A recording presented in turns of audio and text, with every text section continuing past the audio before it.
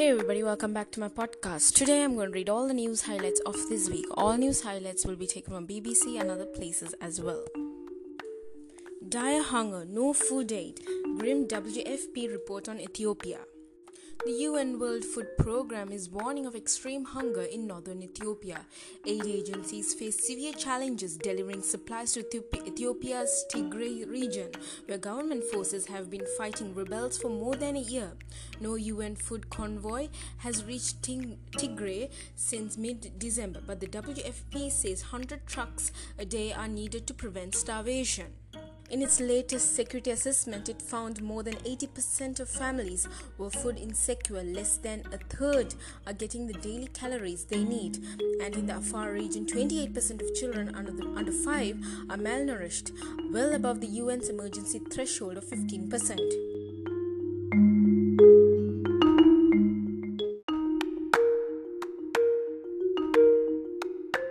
Freedom Convoy: why Canadian truckers are protesting in Ottawa. After a week-long drive across Canada, a convoy of big rigs has arrived in the national capital to protest vaccine mandates and COVID-19 measures. Organizers insist it will be peaceful, but police say they are prepared for trouble. It's been dubbed the Freedom Convoy and it's got the country talking.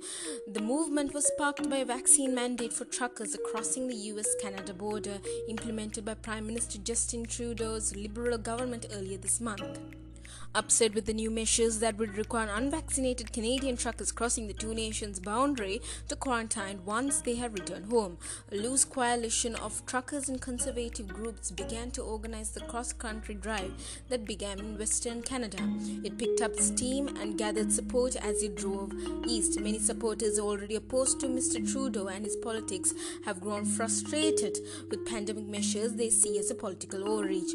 Social media news footage showed trucks and companion vehicles snaking along highways, cheered on by people gathered on roadsides and overpasses, often waving Canadian flags and signs disparaging Mr. Trudeau.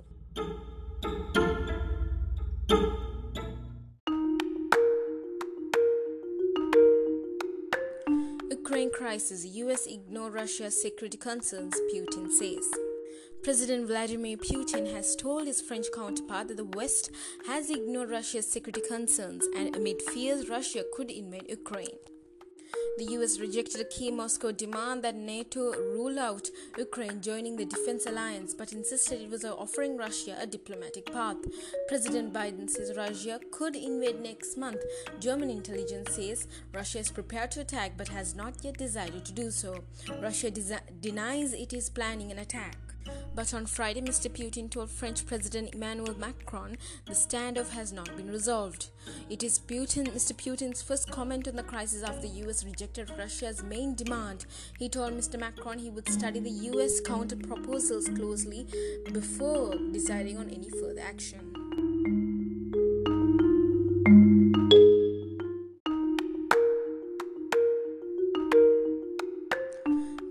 Bans telecom giant China Unicom over spying concerns.